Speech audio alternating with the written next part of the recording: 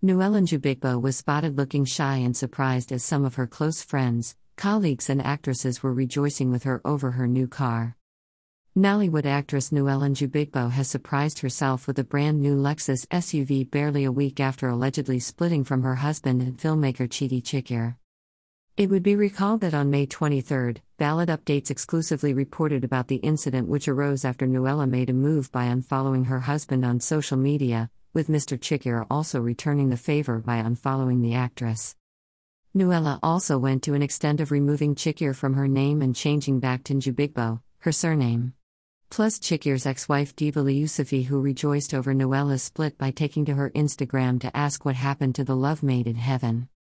However, on Sunday, May 31, Nuella's colleague, friend and actress, Grace Karis Bassi announced via a post on her Instagram story that her bestie Nuella has bought herself a brand new car.